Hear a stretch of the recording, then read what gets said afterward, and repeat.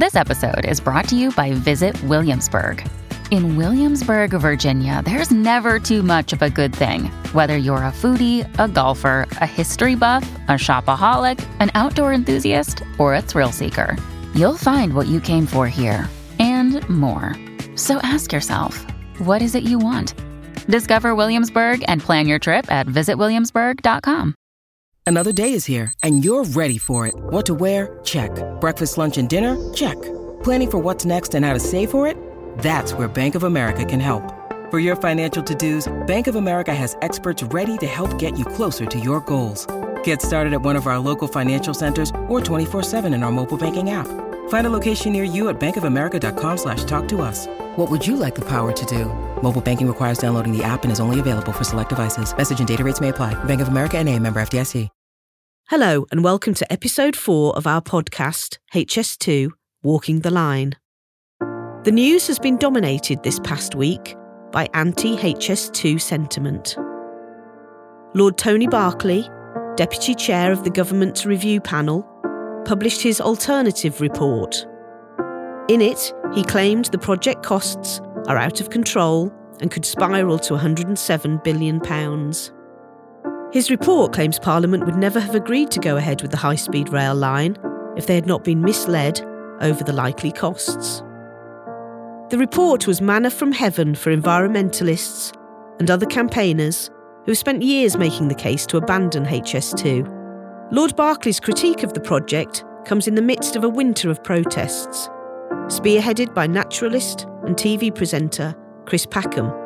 At HS2 sites across the country, campaigners have heavily focused on the fate of ancient woodlands. In a pre-Christmas video, Packham and movie star Emma Thompson joined forces to urge the government to rethink HS2 and save the trees. They are not alone. A formidable army of campaigners and campaign groups are standing against the scheme. They include the Woodland Trust, the RSPB, Friends of the Earth, Greenpeace, the Wildlife Trusts, and the World Wildlife Fund. Momentum then would appear to be firmly with the Stop HS2 campaigners, to the delight, but not surprise, of Joe Rukin, campaign manager for the Stop HS2 movement. Early in 2019, Joe and his faithful dog Evie literally walked the line. They traced the route out of Birmingham's Curzon Street, north to Leeds, then from Manchester to London, following the line of the HS2 route. Along the way, Joe recorded a video diary. Evie, what do you think of that? We got on a big walk. We got on a big walk. Oh, we got on the biggest walk you've ever seen.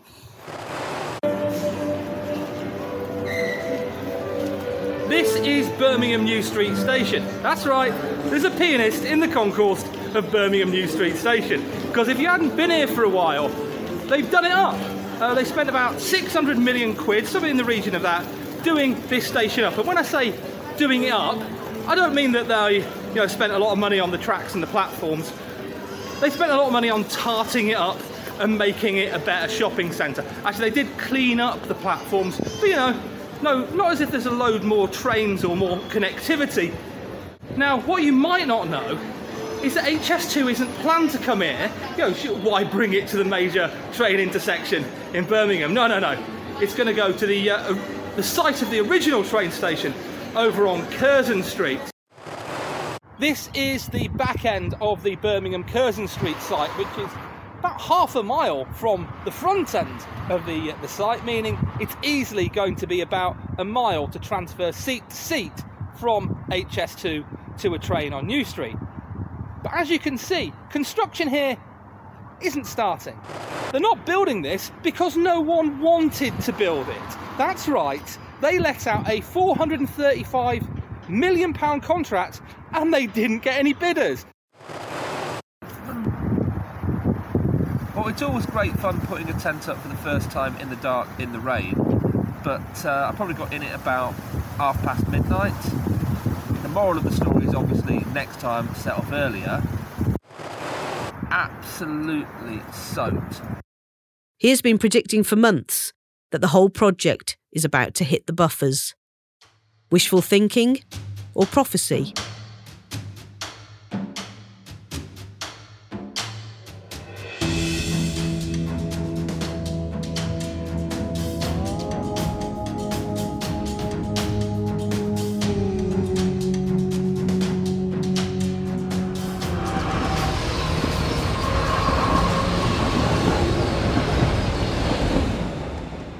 HS2, Walking the Line. I chose a particularly dreadful, wintry day to meet up with Joe Rukin and fellow protesters at Crackley Woods. It was lashing with rain, cold enough to freeze fingers, and there was so much mud. But that was not enough to deter these hardy protesters. The Wood, just north of Kenilworth, is one of several in the Midlands where tented camps have been set up to try to halt any tree removal by HS2 in readiness for the railway line. I chatted first to Jane, a Forest School leader, parent and stalwart campaigner against HS2.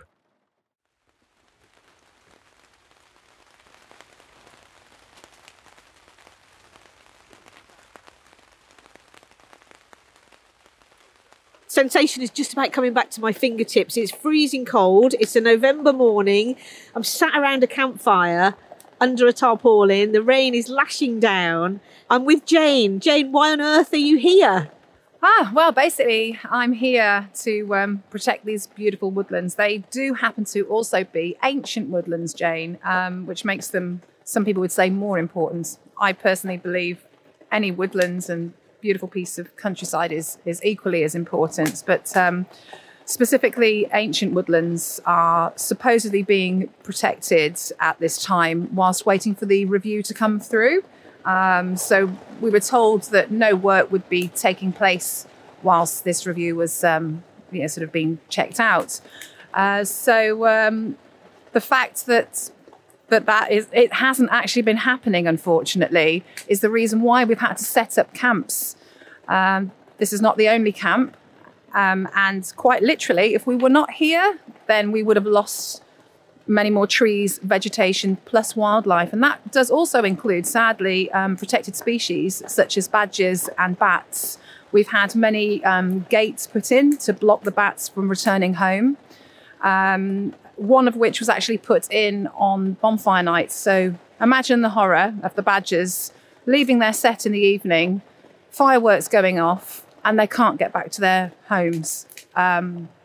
So yeah, basically, I'm here to protect the woodlands, staying overnight, camping in all kinds of crazy weather, because it's just really important to me and it's really close to my heart. I have a child and I had an amazing childhood, spending it, running free in the countryside and woodlands, etc.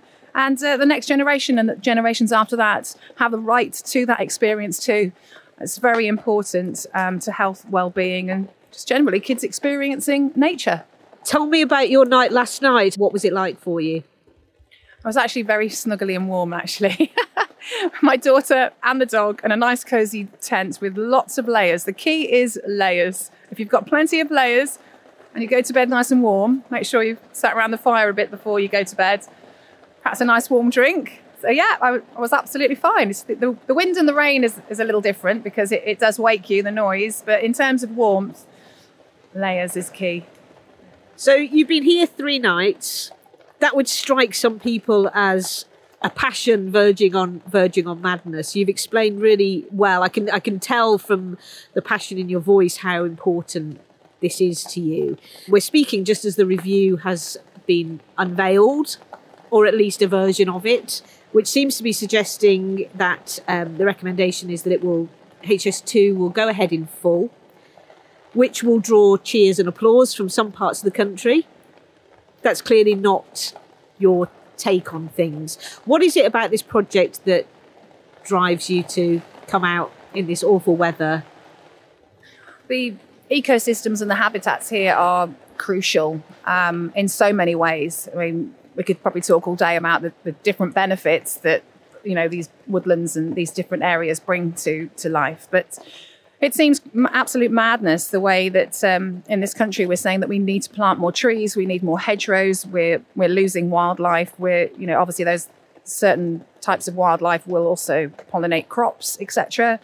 We have bees are on the decline, and it's just absolute madness the way we're promoting this. It's almost like we're hypocrites. We're saying this is what we need to do. We need to plant more trees. We need to take care of the country. We need to, make sure that all these things are sacred. However, we're just chopping it all down aimlessly.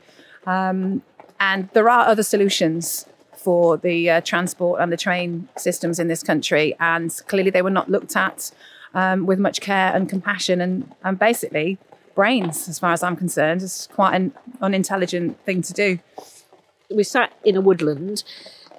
Where exactly would the trains be running from where we're sat?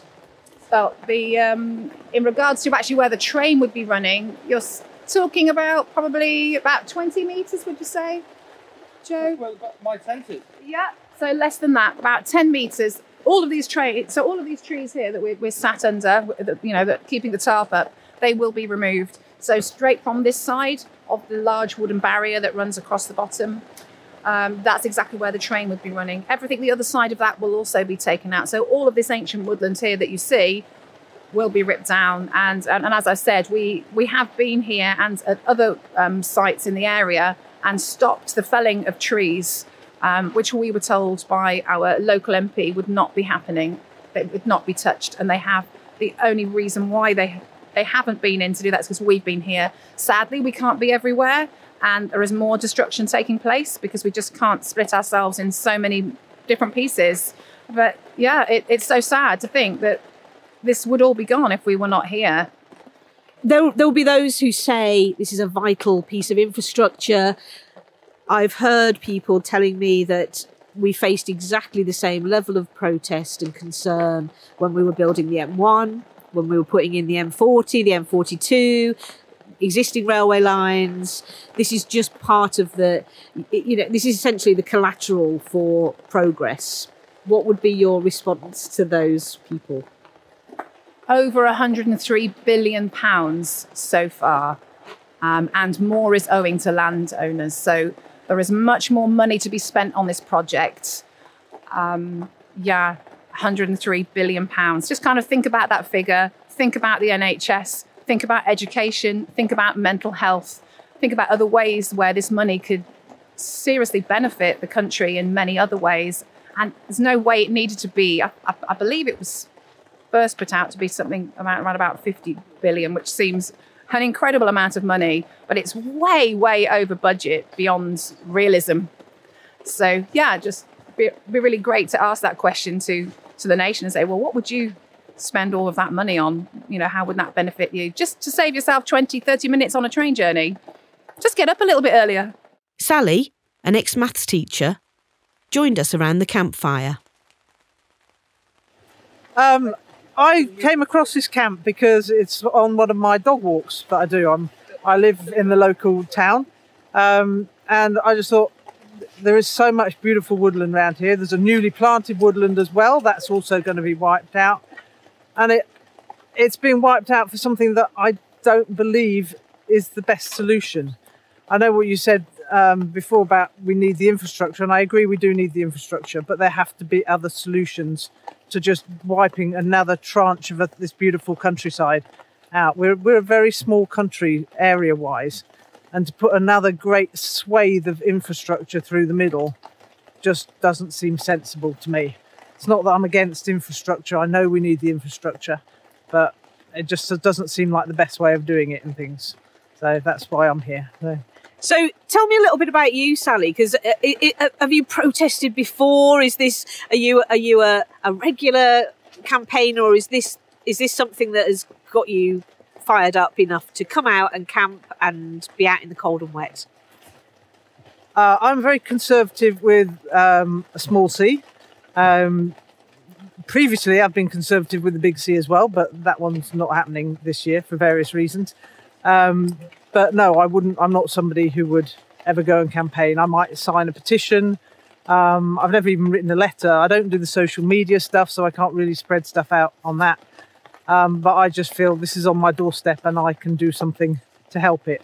I haven't actually stayed overnight. I come and spend the day here when I can, because we need people here not only overnight but also in the day. And a lot of the people who do the night shift then go off to work in the daytime and things. So it's important that we get a whole different bunch of people who come down to cover the whole 24 hours and things. So all countryside is special in as much as we all need to be able to access our countryside. We are a very densely populated country, and it's so important that we protect the bits of countryside that we have that separate our towns, give people the opportunity to get out for walks and things. I actually live about not very far from here, so this is a walk that we do from my home about 4 miles away, things, and we can walk up this way and do a nice loop round and things. And to have these things just wiped out for something that it's not necessarily the best solution for the country, just doesn't seem right, which is why I'm prepared to come and spend my days here and do my bit to try and protect this area. So. Jo Rukin is one of the most vocal and visible anti-HS2 campaigners. Employed as a campaign manager by the Stop HS2 movement, he coordinates media activity, but also gets stuck in on the front line. He joins us at the campfire for a cup of tea and a biscuit.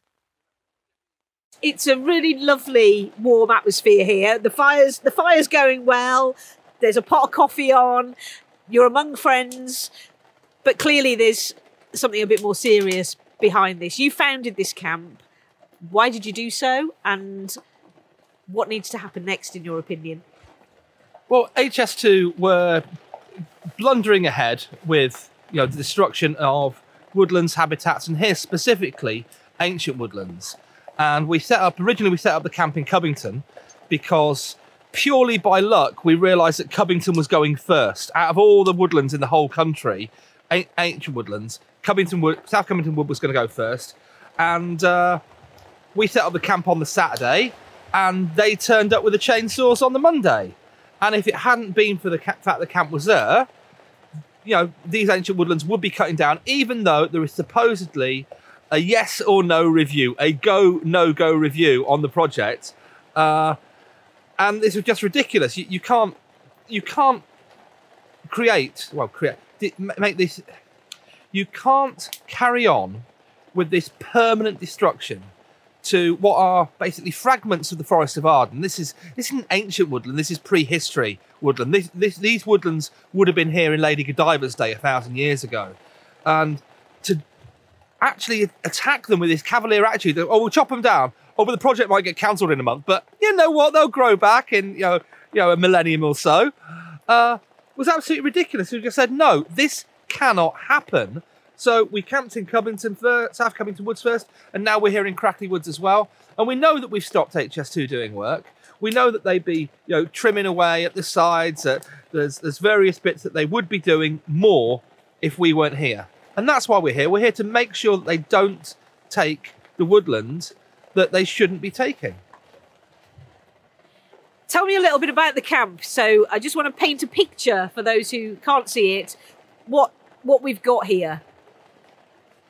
Well, what we've got here is about a dozen tents.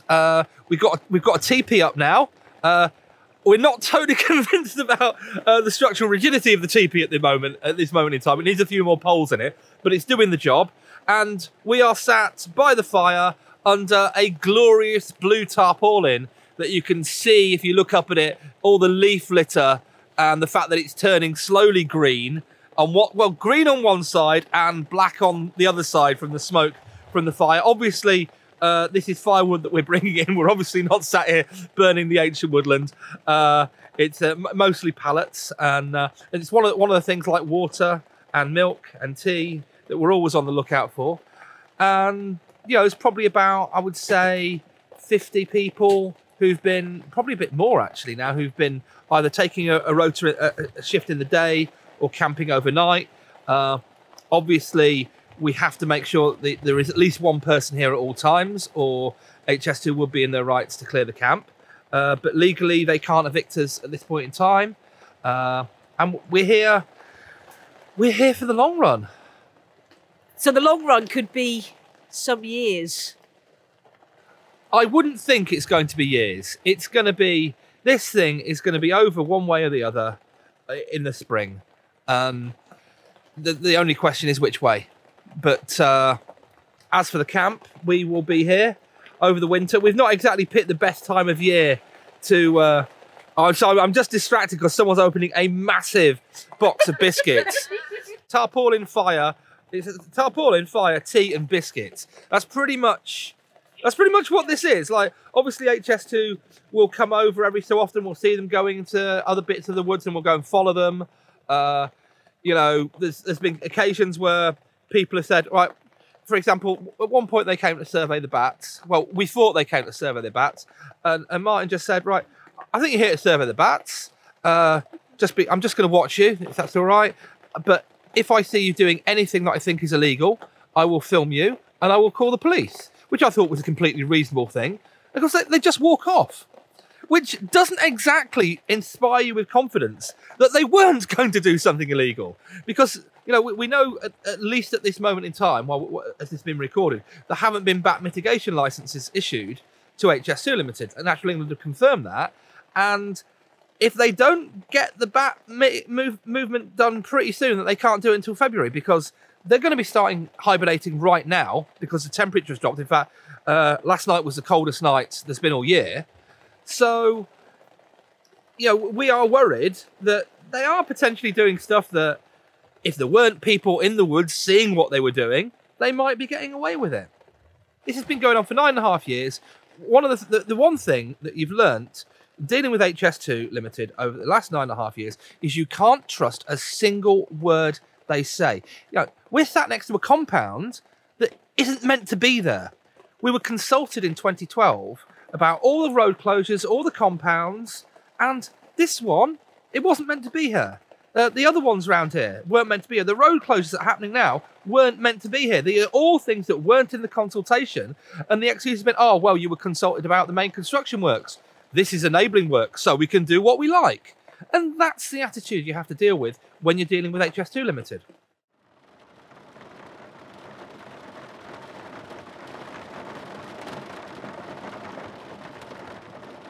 So I've dragged Joe Rukin away from the flames of the campfire down in Crackley Wood. We're now sat in the back of a car. The rain is still lashing down. You might still be able to hear it, but at least we're dry, Joe, which has got to be a positive. It was dry enough under the tarp, and I missed the fire already. Tell me a little bit about your walking marathon. Walking the route of HS2, you got to see a lot of landscape, a lot of communities, a lot of habitats and woodland that simply didn't deserve the destruction that HS2 wants to thrust upon it. Like, people think that HS2 is a railway line. People think, I've stood on a train platform, I know what a railway is, and it can't possibly be that bad. And they have no idea what HS2 is going to be. Like, you look at, say, I know that the maps of HS2 next to the M1 in Nottingham, and in Nottinghamshire, and you can see it's actually the land take is 2 or 3 times as wide as the M1, where it's gone up to 8 lanes. Here in Kenilworth, almost the entire green belt between Kenilworth and Coventry gets dug up at about 600 metres because they want to move the brook there, and you've got masses of this sort of thing happening. We've been talking to business people in Birmingham who feel very strongly, and politicians too, actually, in the West Midlands, feel very strongly that HS2 is a vital infrastructure project, that it's going to bring thousands of jobs, it's going to bring prosperity, it's going to bring investors into Birmingham and the West Midlands. You obviously feel very differently, that this is not a project that's going to generate the benefits and the cost benefits that are claimed. Why do you think your arguments should win out over those? Well, right since the start, HS2 has been lobbied for by the people who want to make money out of it, money out of building it and money out of the associated land grab around the stations. The idea that HS2 is going to be this panacea, this magic wand that's going to cure the north-south divide is absolutely made up. It's simply fictitious. You look at every single piece of international evidence, wherever you look across the world, you will see that the economic gains accrue at the strongest economic centre. Basically, it will suck more economic activity down to London.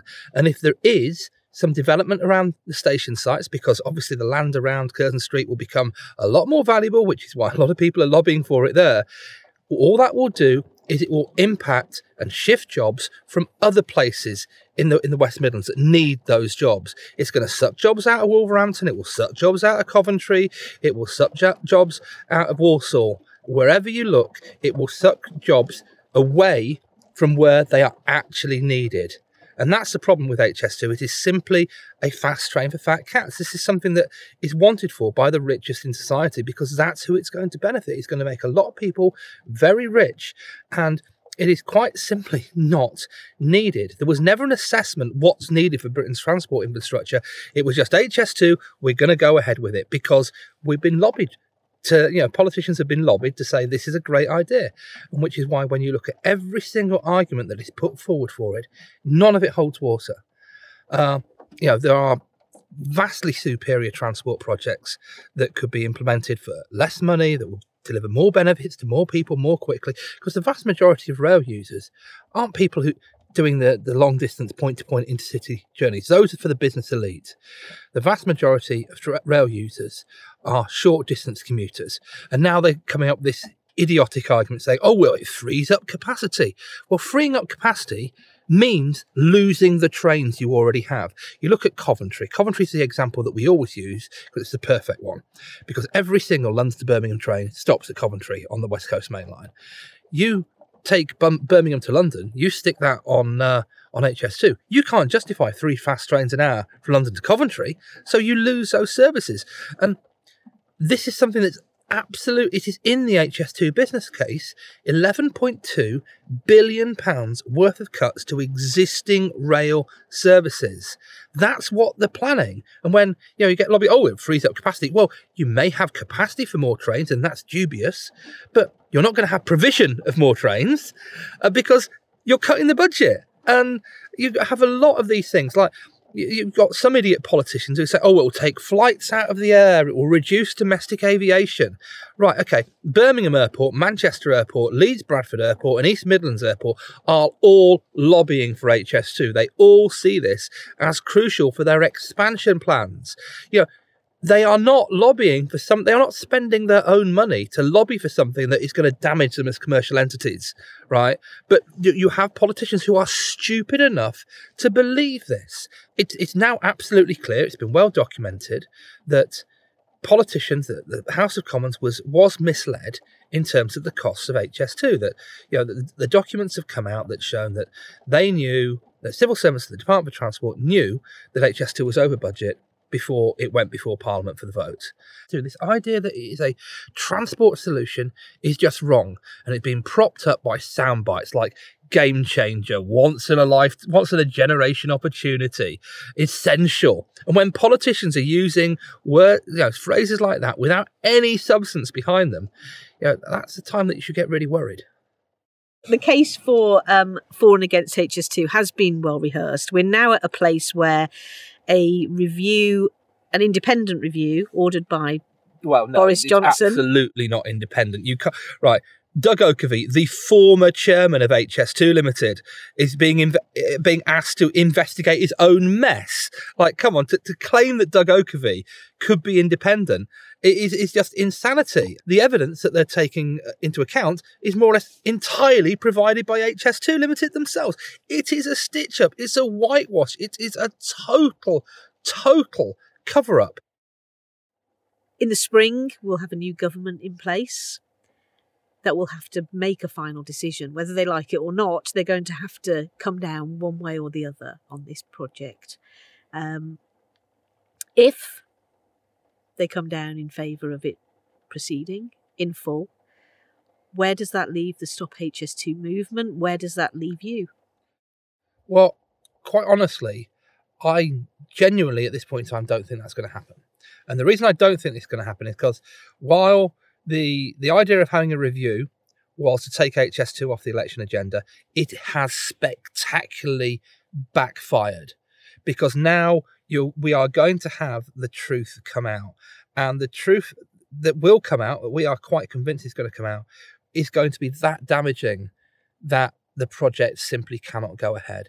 Because we believe if it gets to that point where the government are saying that it's absolutely definitely going to go ahead, camps like this, well, it will be down to the individuals as to what they do next. But I have a feeling that a lot of places it's going to be very difficult to get people out. And not just of a place like this, but there's a lot of people who aren't leaving their homes or indeed their businesses, not just for emotional reasons, but because they simply haven't been paid. And this is unfortunately part of the case with part of the course with HS2, in that they treat people with massive disrespect. And you're looking at a project that's now 3 times the original budget that it was. And it's just going to keep going up, but they don't care. This is no one in HS2 Limited and the contractors cares that it's going over budget, because that means more money for them. That's the whole point. Great, it's going over budget. That means, billions more in our back pockets. Just put it into the trough. An announcement on HS2 is imminent. At some point soon, Boris Johnson is going to have to decide whether to press on with HS2, dilute the project down, or scrap the whole thing. In the meantime, the camps, the protesters, and the trees they are protecting say they are here to stay. You can download HS2 Walking the Line from wherever you listen to your podcasts. But for exclusive, immersive content, download the Entail app for iOS. If you like what you've heard, please rate and review HS2 Walking the Line and help other listeners discover us too. This is a Laudable production for Birmingham Live. You can find out more about Laudable and our other local podcasts by following us on Twitter and Instagram.